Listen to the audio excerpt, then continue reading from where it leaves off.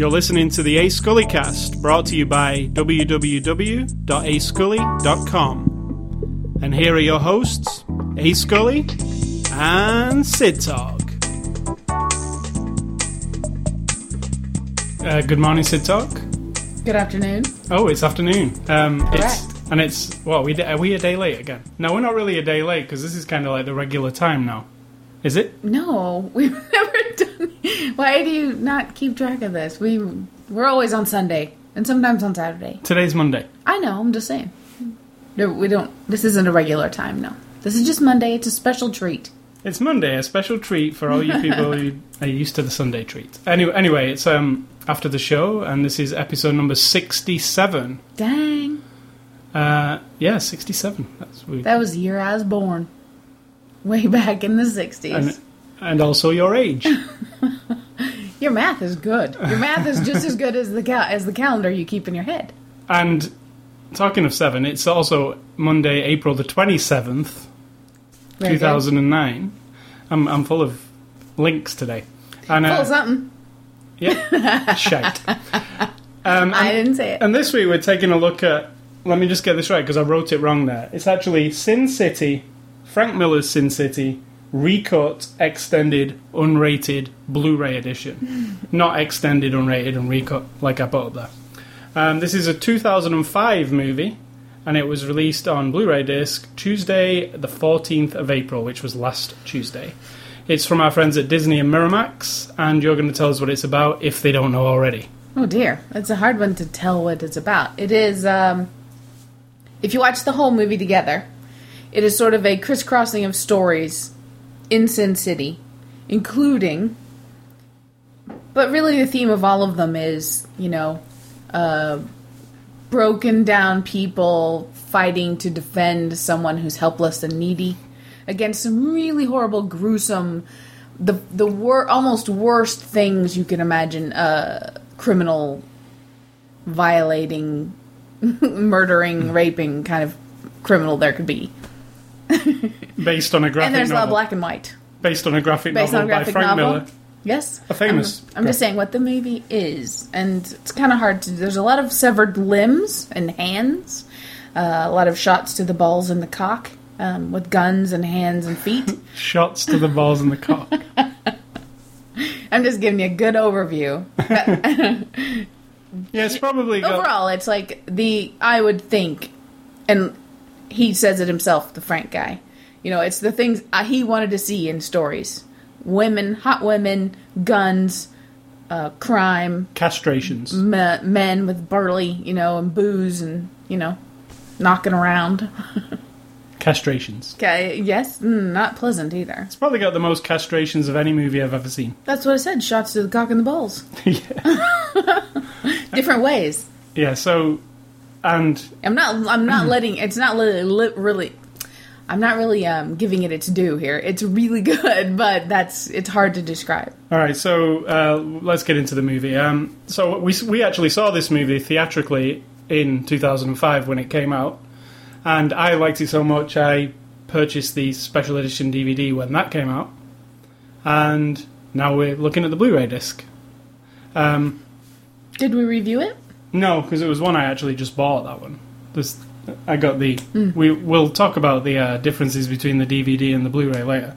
But I haven't seen it since probably 2006 when that DVD came around.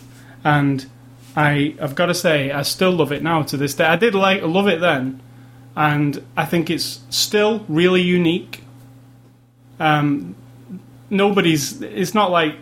because it is quite a stylistic film. It's not like everybody's copied it, even to this day. I can't recall other films like it.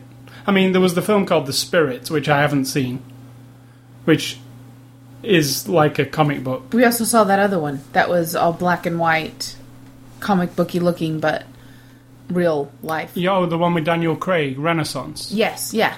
Yeah. That's the closest I can think to it. That was really good. It was good. That should have been... Okay, I'll add that to my, Yeah, but that was a full-on animation, even though Daniel Craig was in it.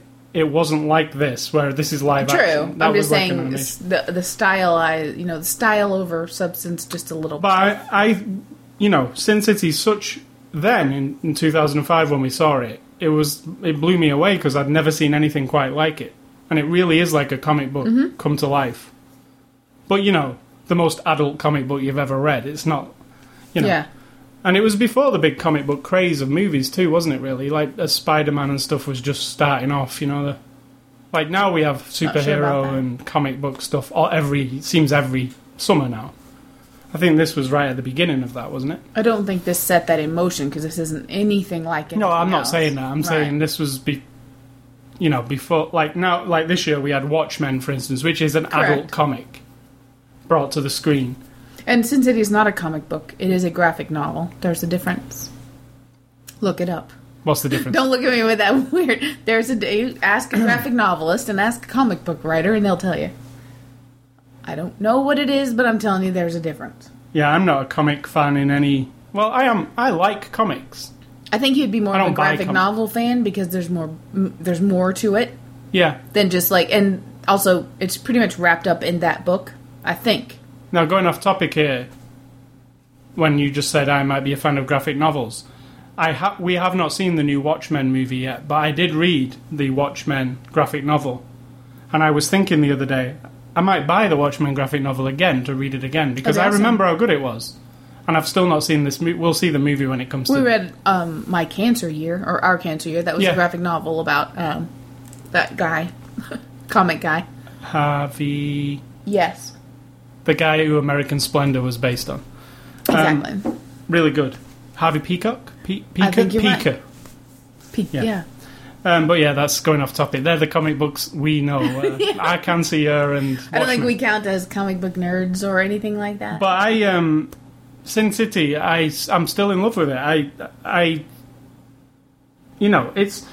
It's not the deepest of a movie. The story's not really, it's quite... very basic. And what I get from it is this idealized, testosterone-based, it's written by a man, admittedly saying he wanted to write stories about things he wanted to see. And in a world where, like, we live in our world, you and I live in a certain way, we don't have the, how do I want to say this? It's kind of like a throwback to old school men protecting women and vengeance and revenge for death and this like broken down people, really broken down, and that they're going to go out in a blaze of glory defending the right and the good and the just while they themselves are, of course, the anti-hero. Now it's all wrapped up in there. And it is kind so of... So it's really... Like you say, old-fashioned, like a Western or a old, like, crime movie, like... Yeah, but in a wanting way, almost as if people want that sort of life. And there are people who have that weird attitude of, like, you do me wrong and I'll bring you down. I guess that goes on in the world. Obviously, that's why wars happen and stuff. But it's that, to me. But tuned up to, like, this. Because in this movie, the people who are completely unscrupulous and horrible, you want them to get there. You don't want somebody to put them in cuffs and take them off and put them in court. You want somebody to rip their head off. You know what I mean? So it is a basic thing. And it's also... It must be something in us, And it's also the city's a big character. Like the politicians and the higher-ups of the city. Like, it has corrupted everybody. Yeah, they're all contained in this place where it just is... There's no goodness. There's nobody living a good... There's no, like, little families Everybody's on the corner. Fighting to survive. It's all prostitute, murder, cannibalism, corrupt politics, corrupt church, all of that. I was going to say corrupt government. That's the politician. Yeah, everything is corrupt. But he says he can make anything happen, so you got to assume that. So now, stylistically, how it looks, I really like it, because we'll have to explain if somebody's not seen it. It's mostly filmed in black and white, and it's mostly a green screen film, so the way to describe it is, go get the graphic novel, and you will be looking at the movie. Because he tried desperately. I think he succeeded, not just tried. Yeah, because Frank Miller was there with him. They wanted shot for shot to look like panels from the graphic novel, and it does. and it's mostly in black and white. Yeah, he uses colour where it's needed, such as like blood and. Sometimes I really liked this. There's a scene. There's most guys are going to remember this scene, but the scene where you first meet Nancy dancing in the bar. Now it's been black and white up to that point, and when you get into that bar, there's a colour to that bar that's just coming from the walls. Kind of, it's like a red, kind of warmish colour, and it just correct because you've not seen much colour to that point. It really it gets me. Like totally. I noticed it this time. Like, whoa, we're going into Wizard of Oz territory here. Yeah, because he's black and white. He goes through the door, and then you get the remnant of skin tone, but it still flashes. And I see it as like the bar is giving off that colour because it's like a lively. Yeah, and there are scenes like there's obviously scenes where there's blood on people's faces and it shows up, and we'll talk about later how it was all done. It's interesting how it was done, but I really like the look. We just watched it on Blu-ray. I've got to say, it really looks good in high definition. It's like that kind of movie where everything's a close-up of somebody's face almost. Like if somebody's talking, they're in the face. And it's graphic art, so you get lots of hard shapes and lines and composition. So lots of good lighting too, shadowy. Yeah. Not shadowy. You get black and white. Yeah. One particular scene I really thought looked good on Blu-ray is it's not really a mega scene or anything, but it just looked good. And they were taking Bruce Willis's character. He was walking through like the old, it's like a warehouse or the, and to meet his lawyer, going up them steps, and there was all shafts of light coming through them, and that looked really good, like they were really there. And then when you see how it's made, there's nothing like it, so to me things like that, it's it always, and we'll talk about in the extras. There's some amazing things to me that I can't even. That you would never have guessed. Should we tell people, though? I guess it doesn't really matter now. Yeah, because, it's way after the fact. And it doesn't matter while you're watching it. Now, one thing I have to say about the style, it is style over substance. I mean, it really is. It totally is, yeah. Because once you're on the ride of the story, you know where each one's going.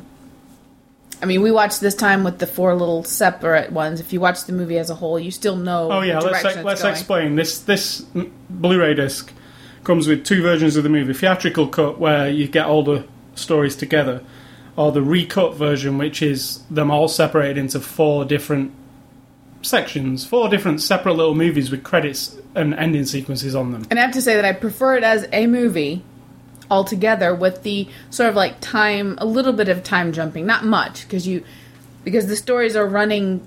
Yeah, it's parallel. Not like Pulp Fiction. No, but I mean, as you're watching the movie cut all together, you get in the flow of, oh right, this has happened and that did happen, and this isn't happening. This is happening parallel to this, and everything ties together. You got people's lives crisscrossing, and you see them in the scene together, but they're not important in that scene or whatever. Although I would like to take the movie as a whole, but put in it the parts that they put back in the 4 separate movies. Yeah, I would like to see that too.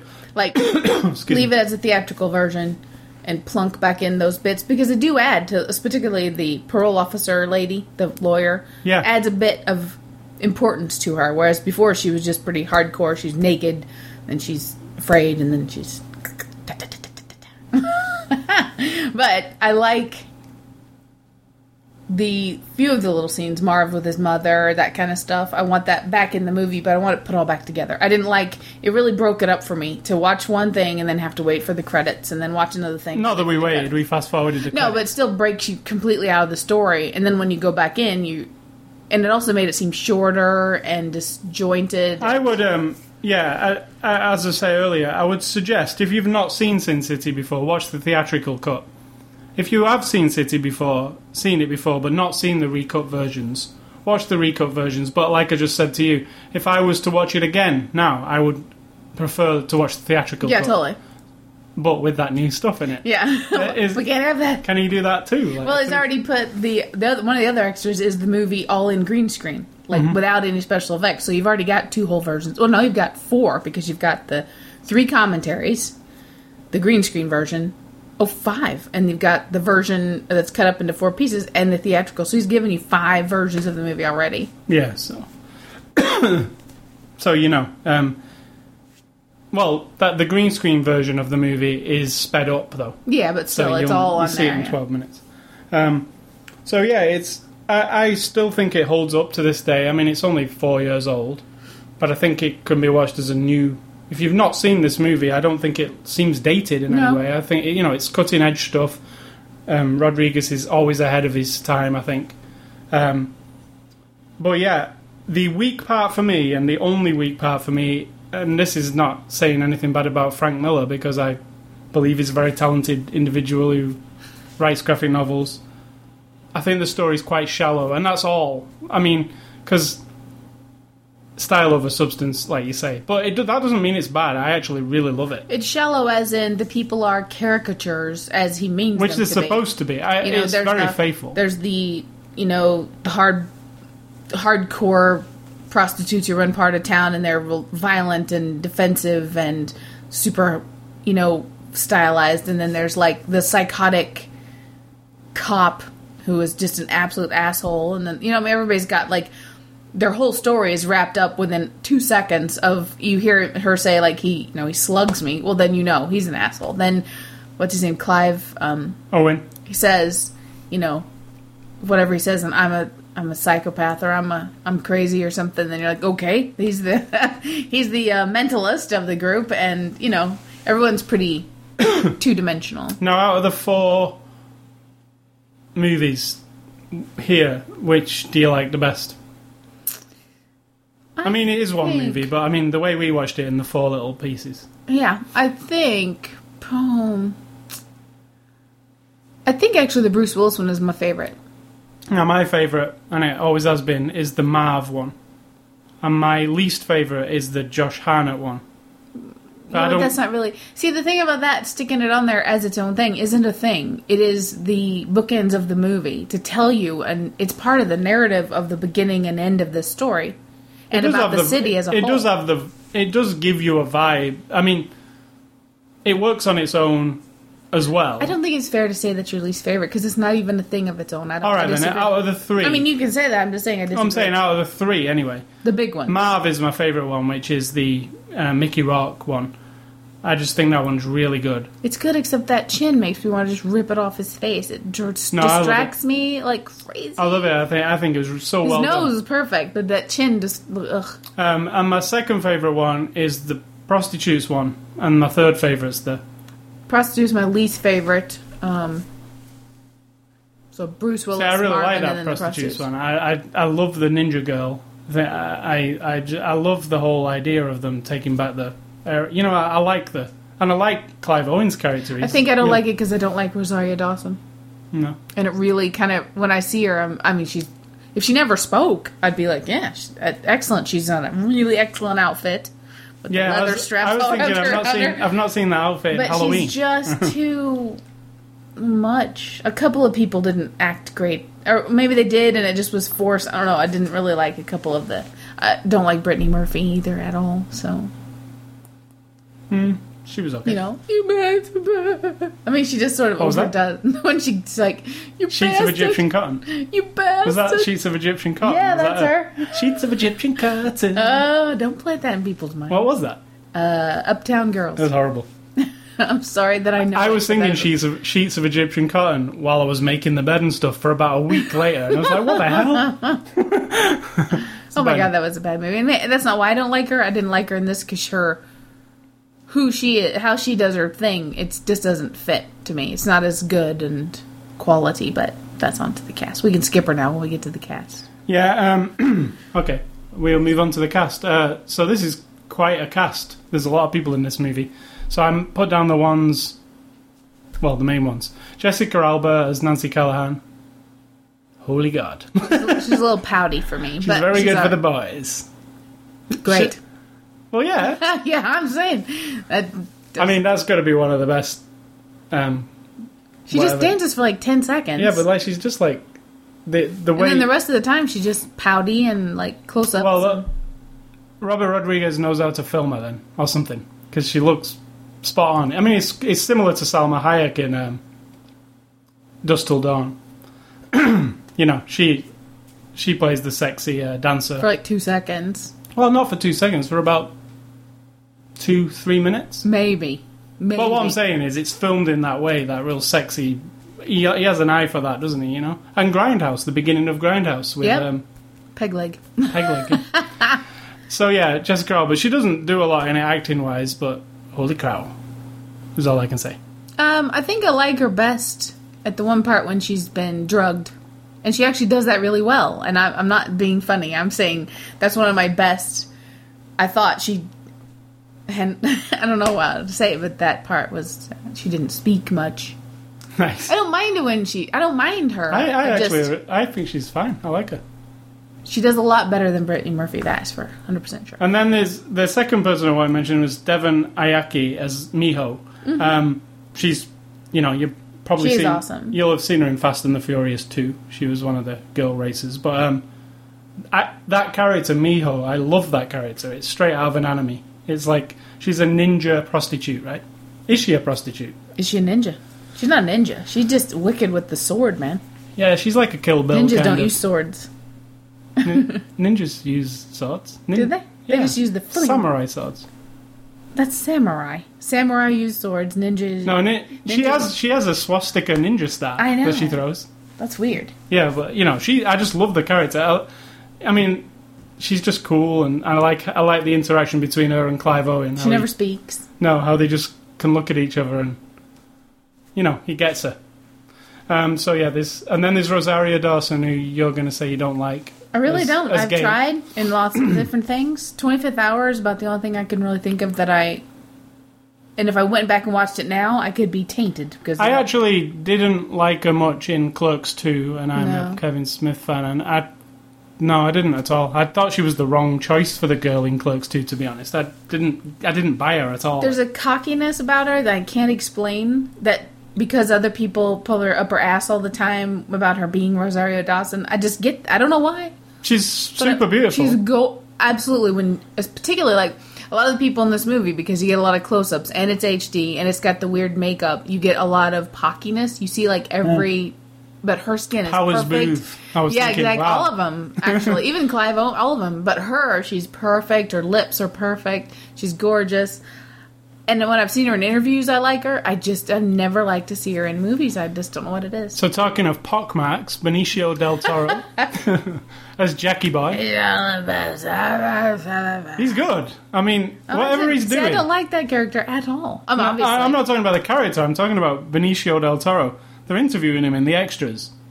And I swear to God, he's just being Jackie Boy, even though he doesn't need to be.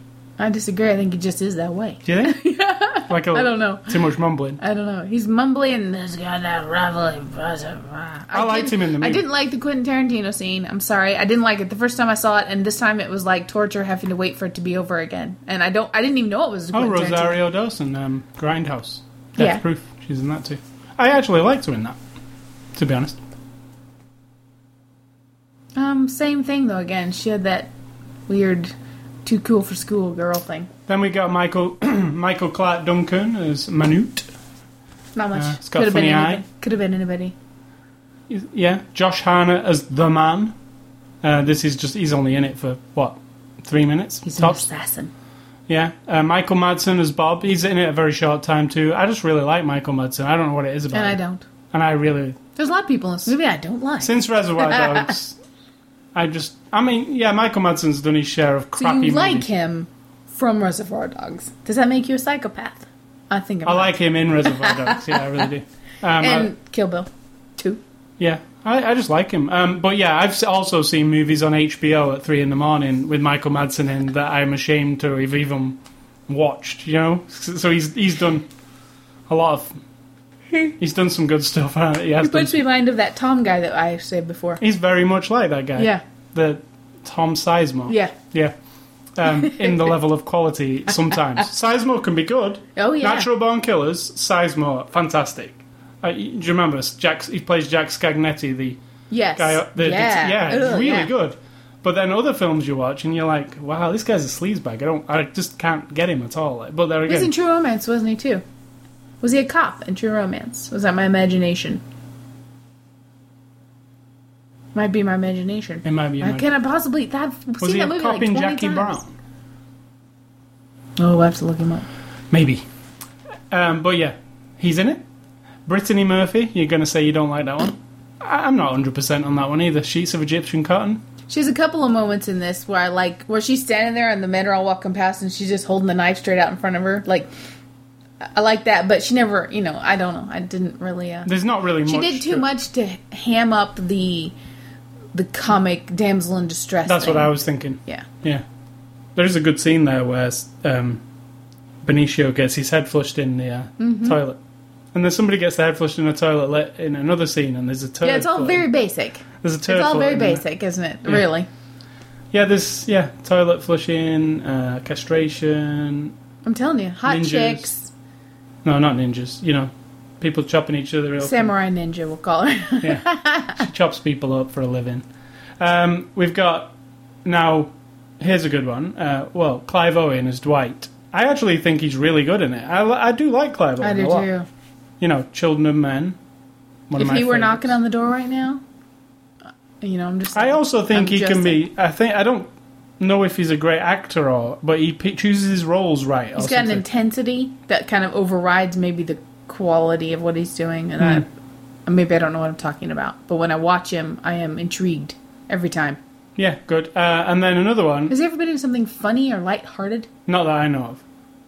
But, no, not that I can think of. It's usually pretty serious, isn't it? Or action-packed. And now, here's the thing. Everybody's going on, this year about how Mickey Rourke's a genius and it's his comeback and everything. I think people forgot about him in this movie. Because, maybe he's had a break for a few years, but... He's as good in this movie as he is in The Wrestler. I mean, it's like a hard... I disagree, but... Well, I think it's a hard... His role as Marv, I think it's one of the most complicated characters in there. And there's not very complex characters in this, and his is. I agree with that. So, yeah, Mickey Rourke. But, I mean, he is covered in prosthetics, and a lot of his scenes are him moving through a graphic scene, and not so much about him... doing it, there's a lot of voiceover where you hear. I like. He has a real good voice for her. That voice just rips through like that soundtrack when he's speaking over the top. It's like when I was playing Chronicles of Riddick and I said to you, Vin Diesel's got the best voice ever. No, I think Mickey Rourke has actually. It was good. He's like, I can't even do it. It's too. And then there's Bruce Willis as Harty Gunn. It's Bruce Willis doing Bruce Willis. Yeah, but I liked it. I liked him the first time. I like him this time. He's just a real weathered... In fact, it reminds me of the cop from the Blocks one. What was that? Yep, 16 Blocks. That reminds me of that weathered, beaten down... Same thing. Very He's close similar to retirement. Yeah. I liked him. I mean, but I'm a fan, I think. And now my favourite baddie. I'm a secret fan of Bruce Willis. No, I am a fan of him. I really like him. My favourite role of him is the boxer in Pulp Fiction. I just love it. And now my favourite baddie in the entire piece is Elijah Wood, who plays Kevin. That's the creepiest motherfucker you've ever seen, right? Oh my god. Ooh, we went to the big 12-letter word. That's creepy though, isn't it? It's like... The leather jacket he goes on reminds me of Charlie Brown. Of course. The weird glasses that kind of take on their own... Sometimes you can't see his eyes, sometimes you can. And just that weird... I don't want to spoil it because stealthiness and yeah, he does this weird fighting that you have no idea how he would fight somebody. It's not really attributed to Elijah Wood, I don't think. Well, could have been I just mean the character. Yeah, I don't know if it's attributed to Elijah Wood, but that character Kevin, I don't want to spoil it, but what he's doing and the whole you don't really see it, but the whole idea of what he's up to is so damn creepy to me. It's like really weird. Yeah, and. I think my problem is I don't get an explanation fully of it. Well, I think he's just a nut. But when he's true. when he's getting his comeuppance, for instance, and he has nothing. I like that. That it just creeps me out because he's like, really? So I think I'm immune to that kind of creeping out. No, it's just I just like the idea of the whole, just some weird, unexplainable. Freak. Yeah. Like he calls him Marv calls him a freak, and Marv's, not exactly true. So, this is directed by Robert Rodriguez. What about the Yellow Bastard? Oh yeah, I didn't mention him. No, he's good. I liked him. Stahl, what's he called? Yeah, I don't know his first name. Nick Stahl. Nick Stahl. And he's the guy who played John Connor Jr. Oh, yeah. in Terminator 3. That guy. Yeah. Yeah, and I think really he good. brought a lot. I mean, that character is obviously just over the top, like become a creature almost because of circumstances, where he's all yellow and weird and distorted, and yet he's even creepier because he actually gives it a good, ugh. Yeah, it is good, and he doesn't. It isn't campy or in fact character or like a character. It's like it's one of those things. I felt where, more threatened by him than any of the other bad guys. See, yeah, and mine was Elijah Wood, but this Nick Stahl guy, you wouldn't even know it was him at all. You could be anybody, and Not true. You see him in the beginning.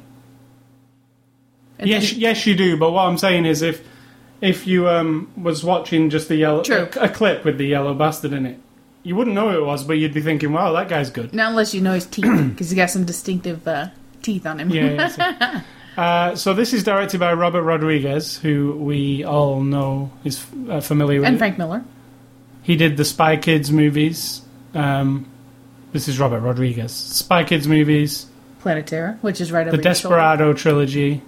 Planet Terror. Well, Grindhouse. One half of Grindhouse. What else did he do? Spy Kids 2 and 3. He likes doing trilogies. Dust Till Dawn.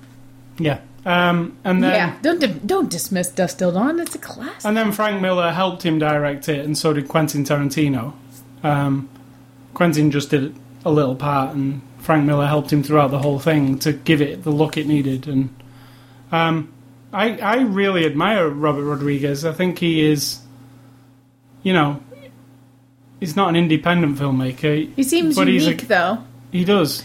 Like, he handles... It seems like it's like his project. When he says he just developed his own special effects company, that's because he wants to have his hands on it. Then he will farm some of it out, but only if they can't. Only if they know they can do it. If they know they have to do it themselves, like he and his Troublemaker Studios, they'll just do it themselves. He writes it, right, except for this obviously, but he worked on the screenplay, directs it, edits it, all of that himself, works on with the special effects, cooks the food, writes the music, does the music score. So I think he's an all-rounder. He's all right. He is, and everything we've seen by him... He's quite cute, I must say. And everything we've seen by him is, you get that vibe that he likes to cut corners, money-wise, but it doesn't have a show. No, it gives you the experience. Yeah. I mean, Spy Kid doesn't look fantastic all the time. You No, feel the it's cheapness CG'd a little up, yeah, bit. yeah. But the experience overall, he crams a lot of stuff into his movies. Planet Terror, even, all of them just... And it's all fantasy, like over the top, all of it. Yeah. Like he's a kid in his mind. I like that. Yeah, and I put DVD extras. So this is the Blu-ray version. This is where I'll tell you about this. What we should say about the direction of the movie, he didn't want it to be a Rodriguez movie. Does he? Yes. He wanted it to be Frank Miller's Sin City. So he wasn't trying to make it look like something he did. He wanted it to mimic the novel itself. So you're not looking at this movie going, oh yeah, that's definitely him. He's taking pages right out of the graphic novel. And he also seems interested in like working on techniques in filmmaking that will push forward these special effects and stuff, things that have never been done before to get the effect that he wants. So I think that's cool too. So this is the Blu-ray edition of... You weren't actually listening to anything I just said, right? You were just looking at the box and reading the box and waiting for me to stop talking. So this is the Blu-ray edition of Sin City, and I also bought the DVD, like I said earlier. And I was, usually when I get a Blu-ray, I might get rid of the DVD because I don't need two versions of one movie when I've got... But I was saying to you, like, the DVD version came with the comic book. Correct. Graphic novel.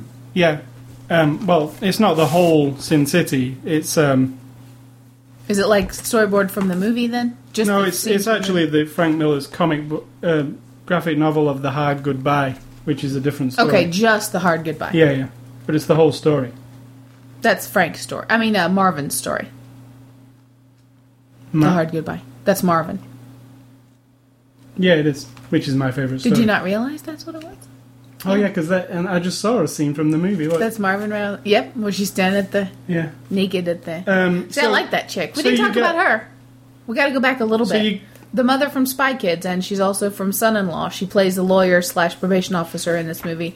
I really liked her. I don't know her name. It's like Gigani or I forget her last name, but I really liked her.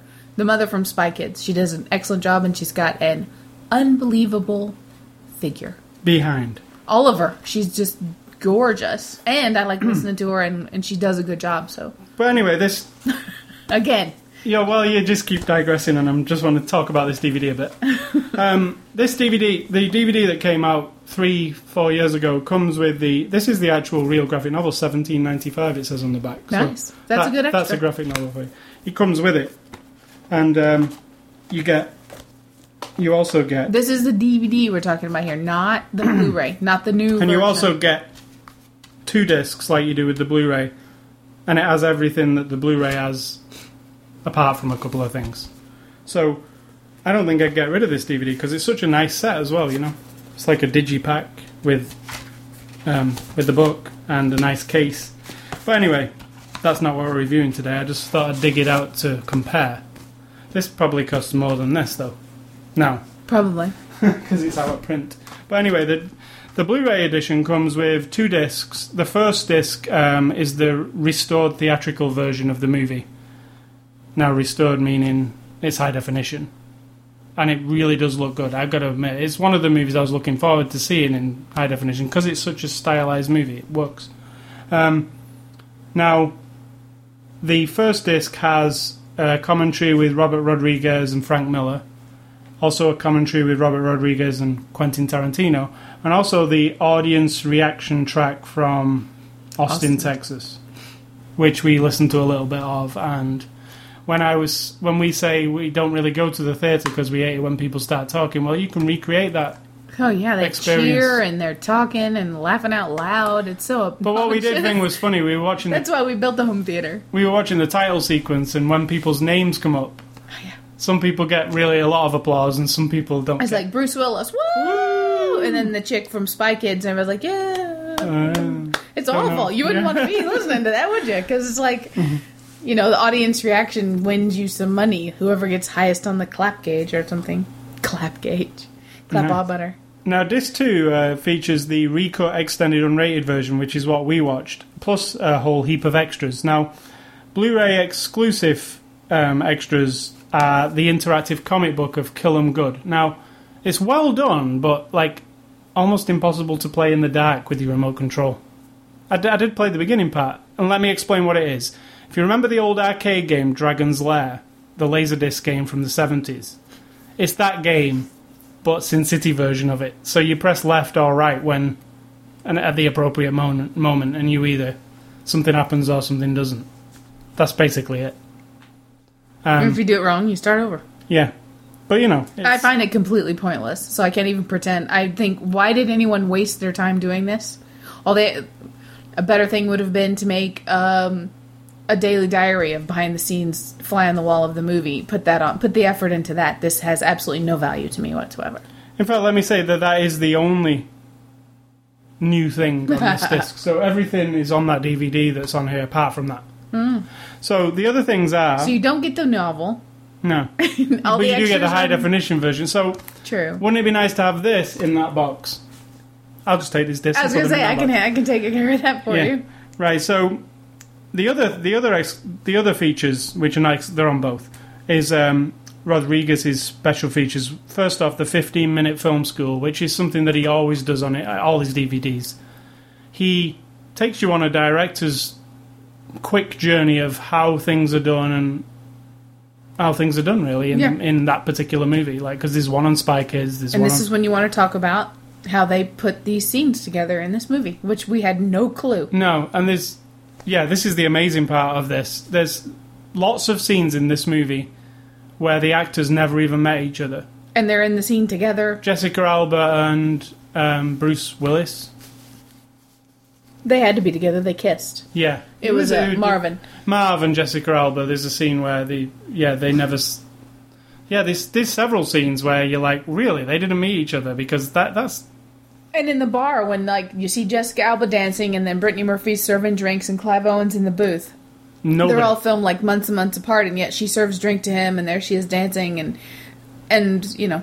You would never know. That might happen in loads of movies, and we don't even know it. But he exposes all that, which I like. He's kind of like the magician who tells you all of his tricks. You know? Yeah.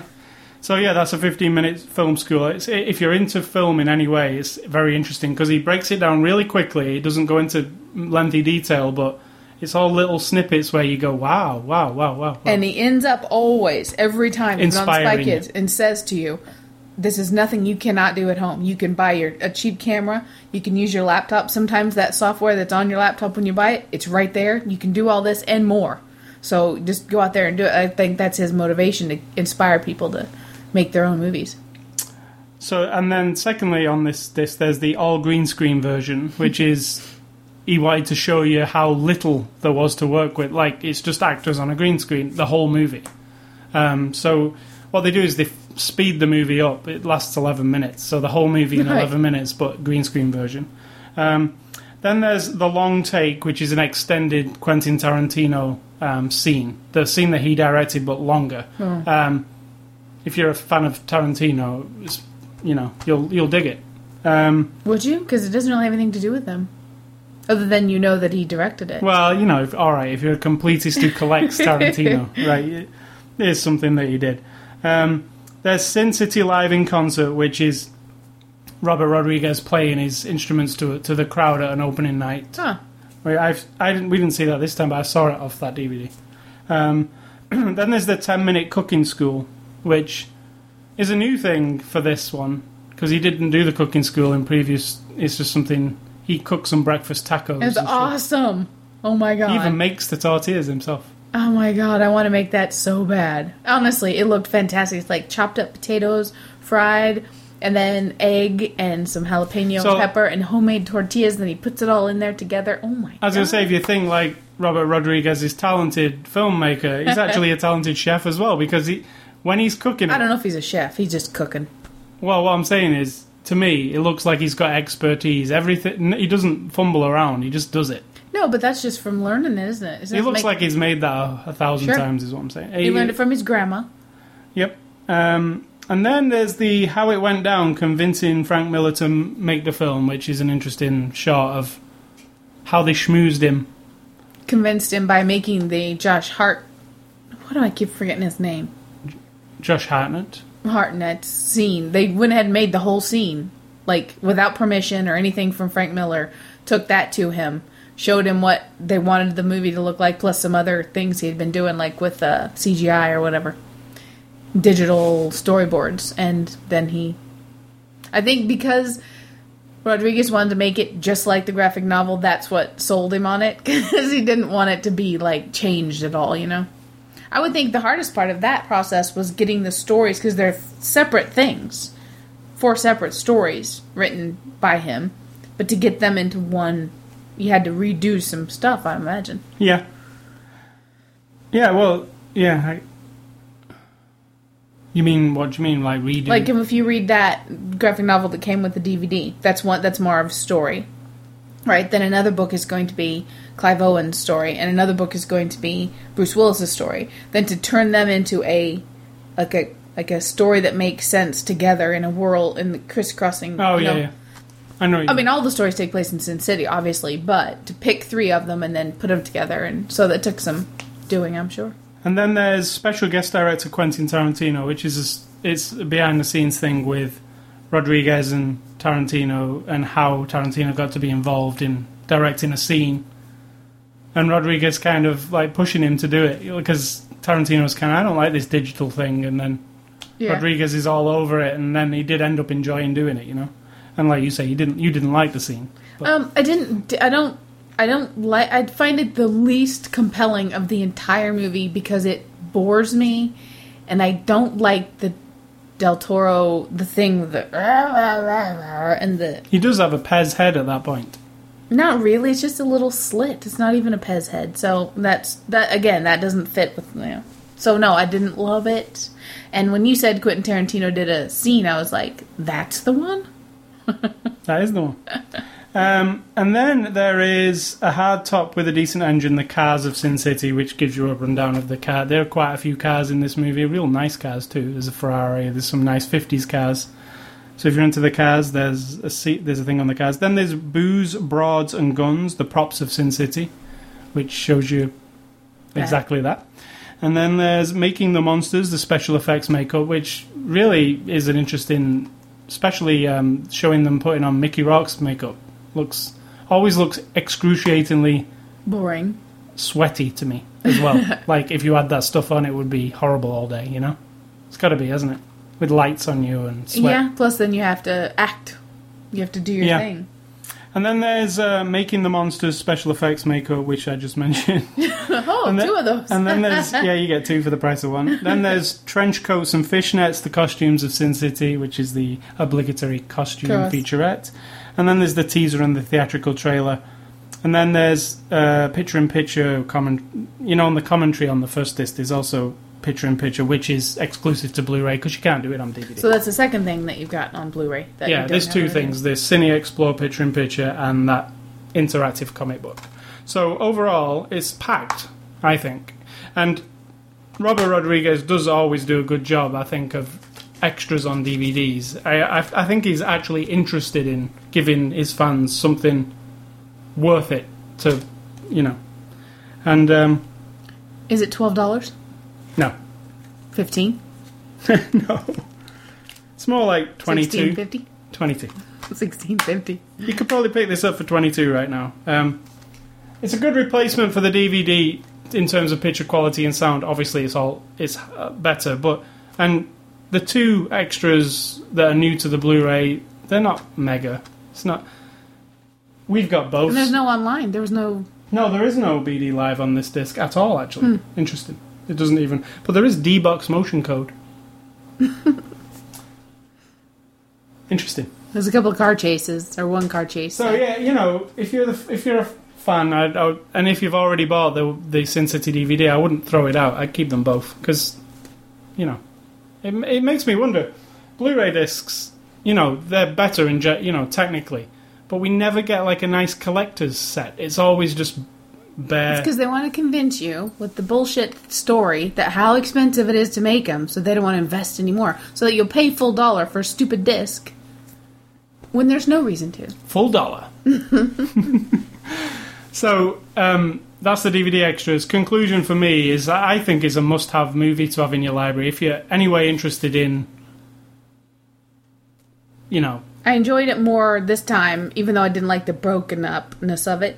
I enjoyed it more than I did the first time. I remember thinking when you just loved it, I was like, what are you talking? It's not that great. It's kind of, I don't know. I wasn't that into it. I mean, I liked it because of the boldness of it and everything, but this time watching it again, I got more into that thing I was talking about, like this world of vengeance, and so I let all the eye rolling go and just sort of got into it. So I liked it better this time.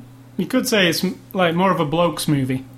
I would say, yeah. Definitely, But if you're a fan of comic, if you're a Frank Miller fan, you already bought it. If you're unless you think it's blasphemy. If you like Tarantino and Rodriguez stuff, like Dusk Till Dawn and Grindhouse, it obviously has an element of that too. I even feel like Grindhouse, what they just did, the Grindhouse thing, they like to try, because it's very different Sin City, and so is Grindhouse. Nobody's really done those things. And Spy Kids, that was different than any kind of kid movie. He really has his own. He doesn't. I don't feel like he's watching what other people are doing at all. He's just going, I know what I want, so this is what I do. And Grindhouse was unsuccessful, even though I think it's unbelievable because it's just amazing quality. But I just feel he has his own agenda, like Quentin Tarantino does. I think he does too. I don't think he's going, look at what them people are doing. I've got to do something like that. You know what I feel like? Like they like movies. Oh, they do. And they like making movies. And I'm not saying they're not part of the machine of making money too, but as people, they seem interested and I think that's the difference. When we talk week after week about when we get onto the director and we go, well, this is just a movie and there's a director. Yeah, I can't really tell you anything about him, even though I just watched 5-10 minutes about him. He just seems like a company 'Cause man he's part doing of the his machine, job. yeah. Well, Now- these guys are Quentin Tarantino. You know, you can tell as soon as he starts talking of his love of film. It's ingrained inside him, and so is Robert Rodriguez. So I get excited with that kind Yeah. of, you know, rather What's than their next project? Sin City 2. He's doing Sin City 2 Really? next year, apparently. Yeah. So more stories. And Tarantino, The Inglourious Bastards, which is Oh, that's right. coming up soon, which I Oh. cannot wait. I will go All out I to. can say is, honey, don't get your hopes up. You were so excited about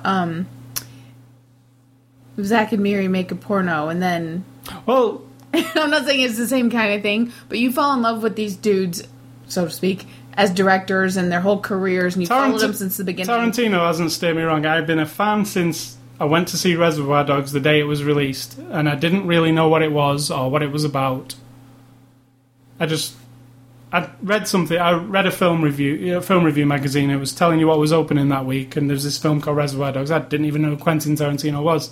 You were in England, let's remind everybody. Yeah, I went to see it. I was absolutely... In fact, the next day, I got one of my friends and I said, let's go and see this movie. And I'd already seen it. I wanted to see it again. Took him... And then over the course of several weeks, I went to see it several more times. And then when Pulp Fiction came out, I was in this theatre every day, like, for a week. You know, watching it with different friends, like, because I wanted to see what people thought of it. So... Awesome. Tarantino hasn't steered me wrong yet. There's nothing that I dislike. I don't know about you. There's nothing I dislike. I mean...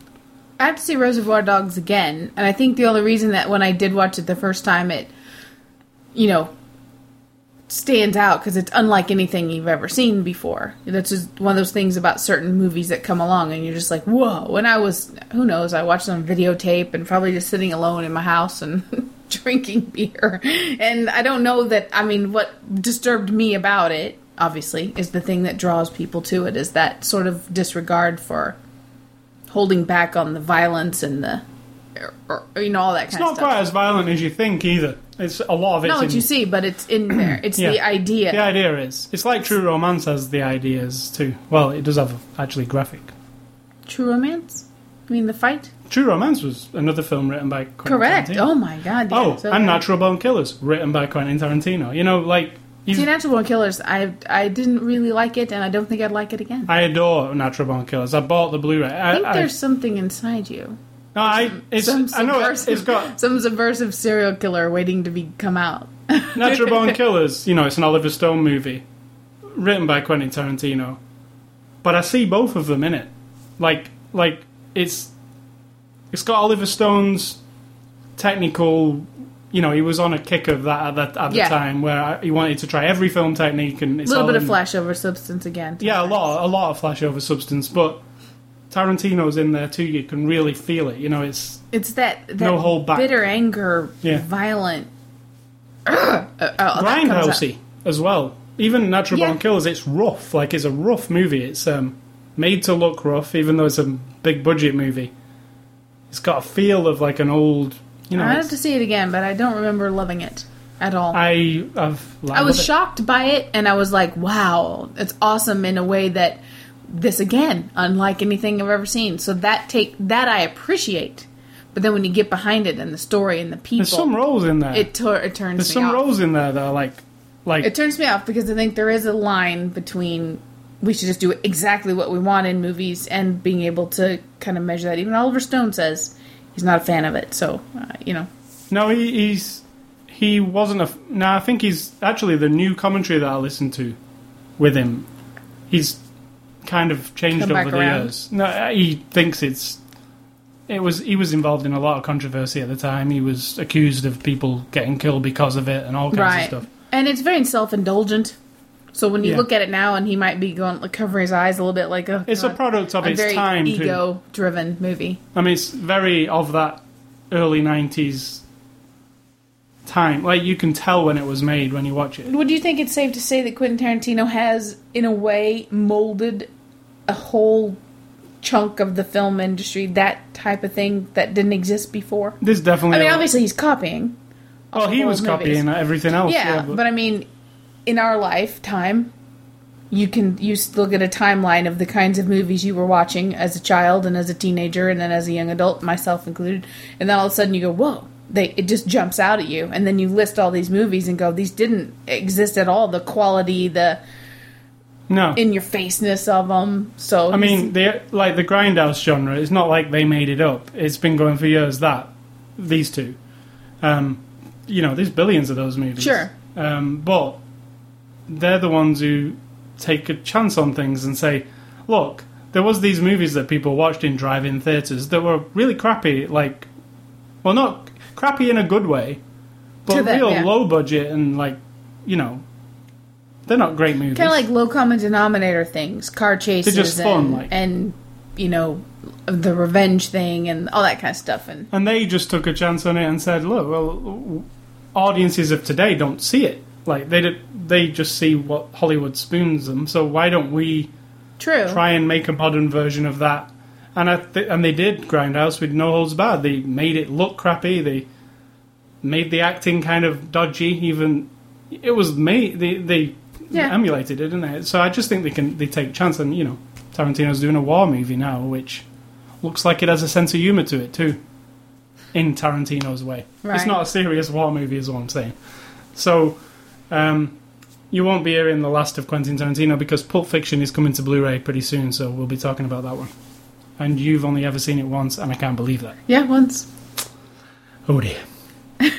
So thank you to Disney and Miramax, and I say get this one, Sin City. It's one to have in your collection. There's a lot of movies that come around, and this. But don't be fooled because it's in black and white and looks like an animated movie. Do not have your children watch it. Oh no. Unless your children like castrations. Yeah, no, don't let your children watch it. I will personally come and berate you for letting your children watch it. So thanks to Disney and Miramax for providing us with that Blu-ray for review. I want to do movie recommendations quick. Mine are pretty simple. One of them's Grindhouse, just because I was thinking of Tarantino and Rodriguez, and I think Grindhouse is superb. I do think you should see it in its original totally theatrical version, which is only available on a Japanese DVD right now. Which you can buy. You have to import the Japanese one. It does play on region-free players. And it's the whole experience. The intro, machete trailer. The advertisements, yeah. The first movie, a bunch of advertisements in the middle that are made specially. They're like fake trailers for crazy movies. And it's about 3.5 hours long, the whole thing. Now, the US version, you have to buy 2 separate DVDs, and some of those advertisements are missing. Why do people mess with this stuff? I do not understand. It's the reason I didn't buy it on Blu-ray, to be honest. If they put out the full thing, I will buy it. But we have both the posters, which are awesome. Yeah, so Grindhouse is my first recommendation. And my second one is Jackie Brown, because I was on a Quentin Tarantino tip. I think Jackie Brown is overlooked by a lot of people. It was like his third movie. People were expecting big things after Pulp Fiction, and it didn't live up to them. To me, it absolutely lives up to Pulp Fiction. Yeah, you always kind of mention it first when you talk about it. Yeah, I actually think... I've only ever seen it once as well. Right. Well, I think Jackie Brown has, some performances that are better or equal to Pulp Fiction's performances. And I want to know the ones. It's Pam Grier. She's really good. It's not somebody I'm really familiar with, but in that movie, I was like, "Whoa, she's good." And then Robert Forster, which is not somebody I know at all, and I saw him in that movie, blew me away. And then I see him all the time now in bit parts and TV things. So those two, and who's the guy who plays Mr. Mom? Michael Keaton. Michael Keaton and Jackie Brown. Yeah, that is brilliant. That part, because he's this weird agent, let's say. Yeah. And my recommendations are... Where are the recommendations?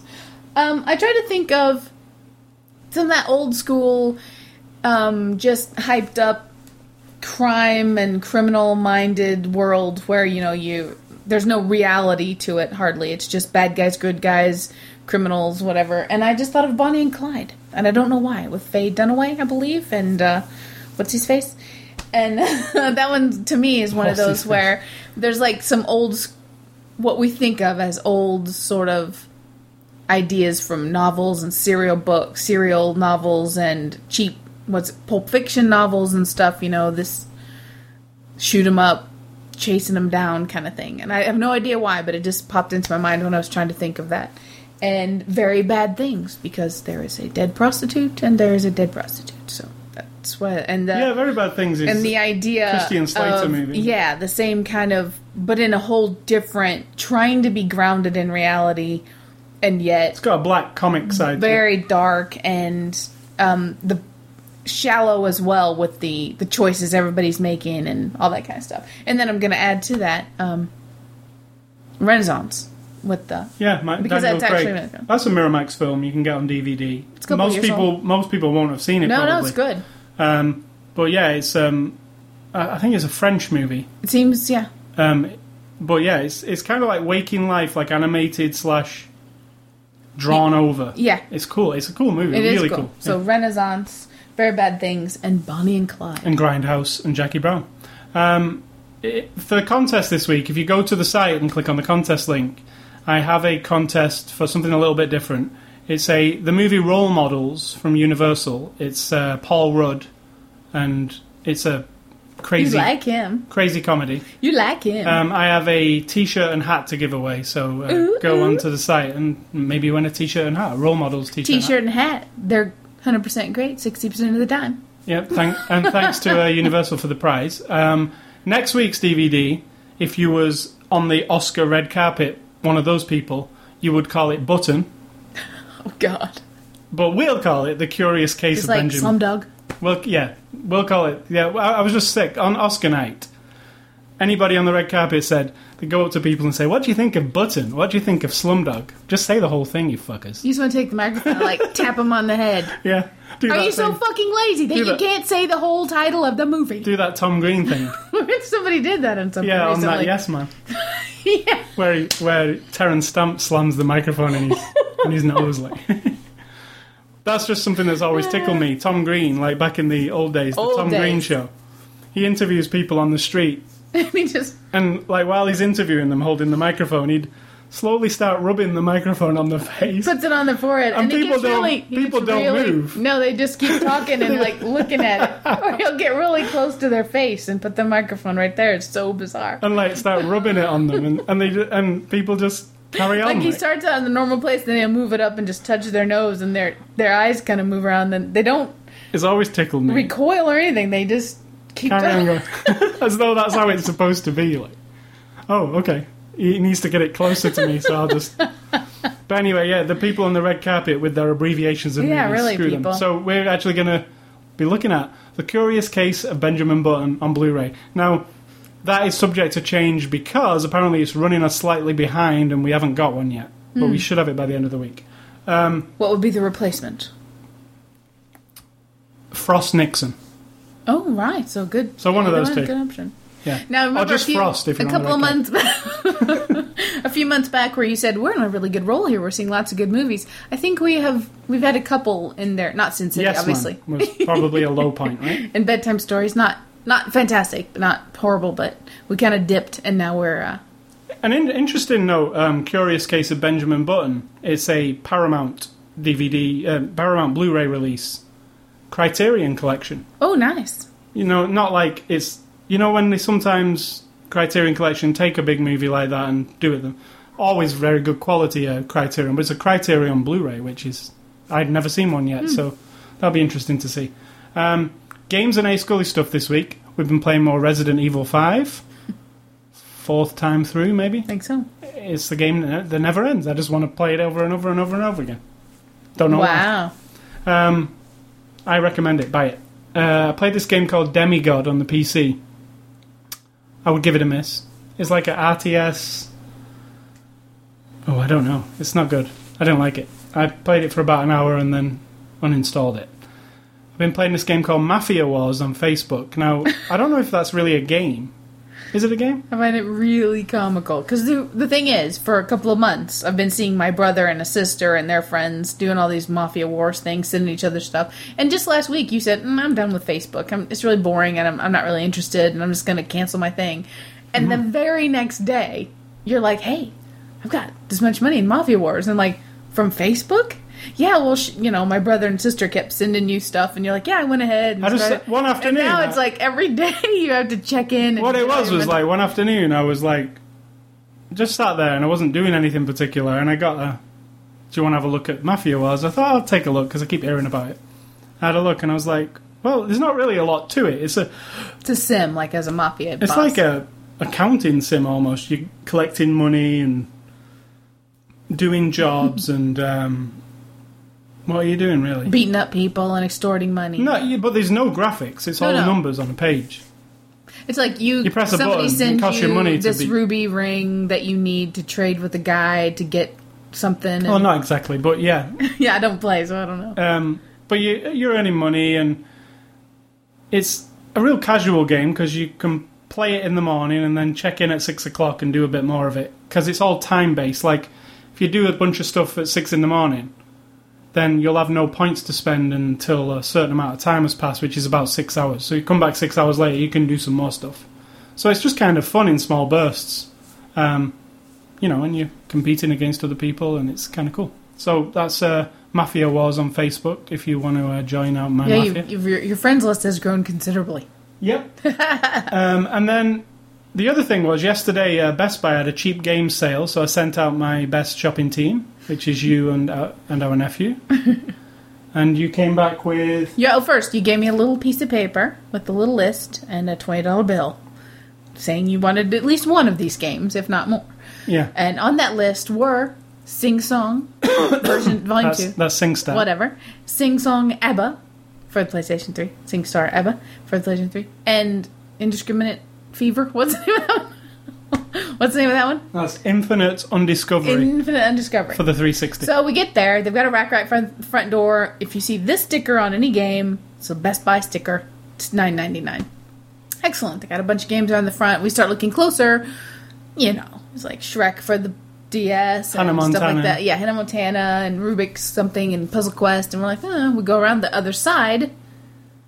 All three of your games were right there. And I was like, whoa. So I pick all three of them, and I'm like, we're conspiring. That was pretty lucky. We're going to go in, we're going to go home and say, oh, sorry, couldn't find it. But then, of course, you called me the minute we get out of the store. And then we were looking for Austin to get a game. We couldn't find any that he wanted, so we found some styli. Nintendo DS styli. Yeah, for his Nintendo DS Lite that are the shape of... lightsabers. So he's got an Obi-Wan, a Yoda, and a Darth Vader, and he was very excited about that. Did I mention that I got a lightsaber? I think you've talked about it, yeah. You got the real thing, Force almost. effects. I mean, you can't chop off somebody's head with it. But, so then we conspired. How are we we're gonna tell him they didn't have them, and we're gonna walk in, and I'm gonna give him his list, but I don't have his $20, and right as we're getting in the parking lot, coming out of the store, my phone rings.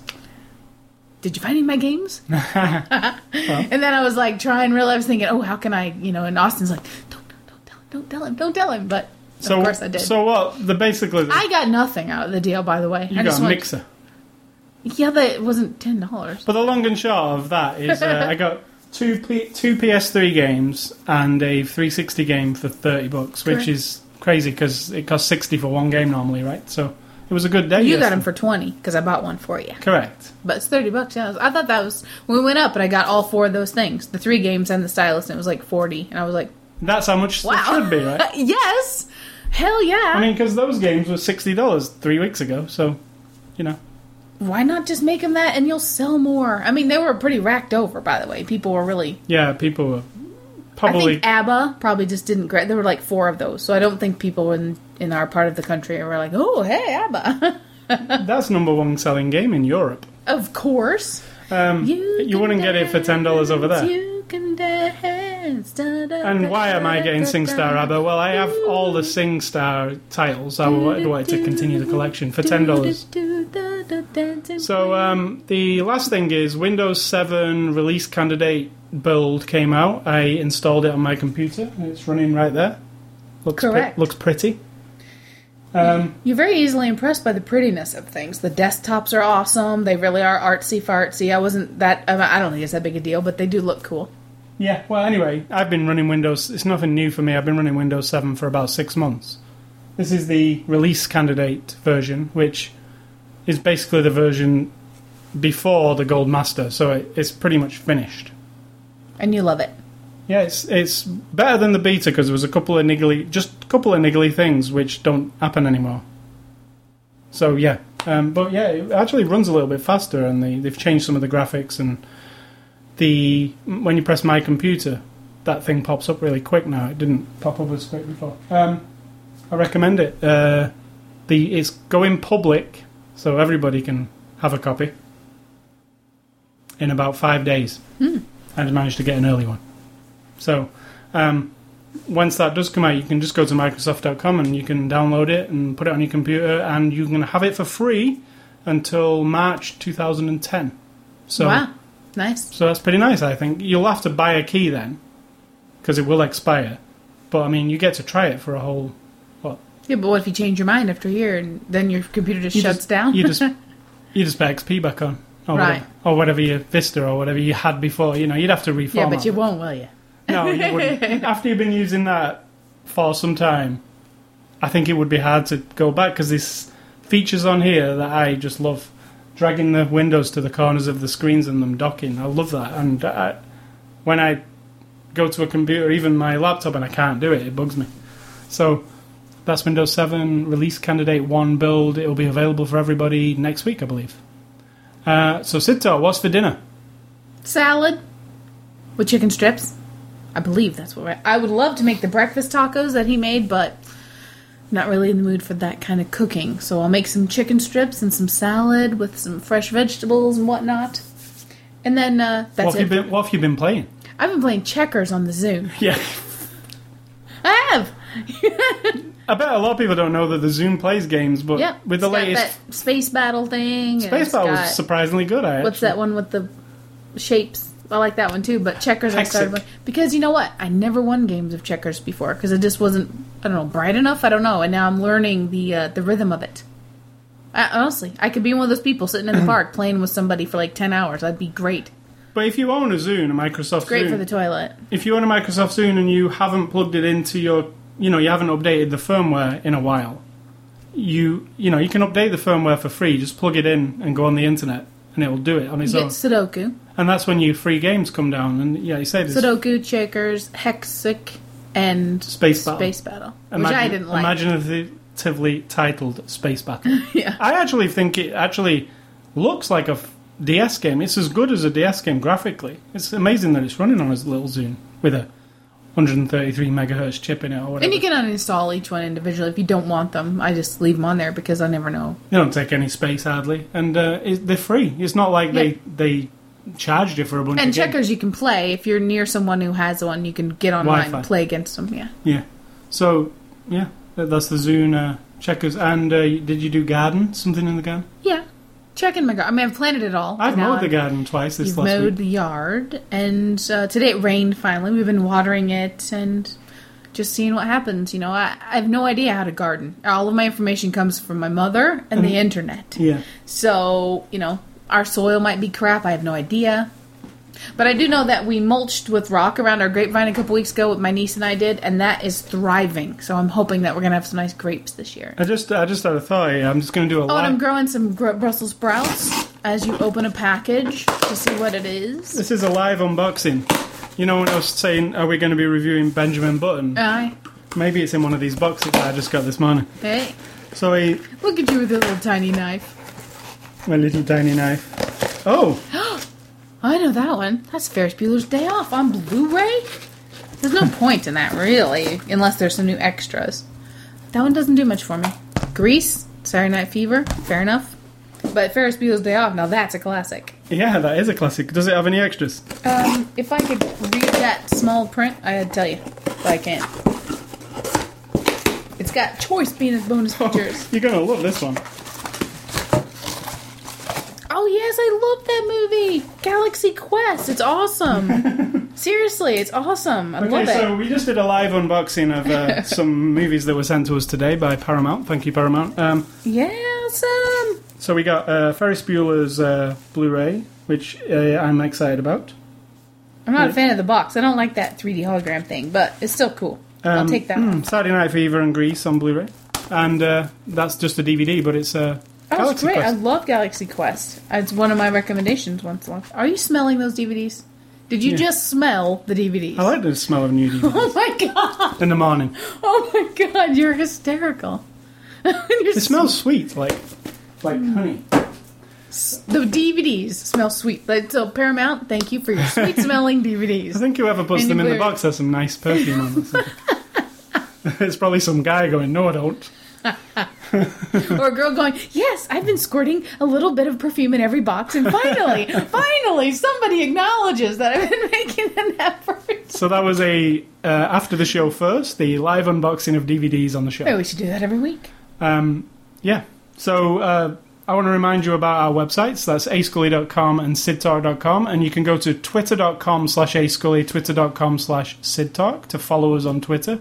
And thanks to all the new followers, I've been getting many followers recently. Many followers. You can go to facebook.com. Do you want to play Mafia Wars with that? I'm on Xbox Live, Ascully Live, ASCULLYLIVE. You can get this podcast on the iTunes Music Store every Monday, should we say?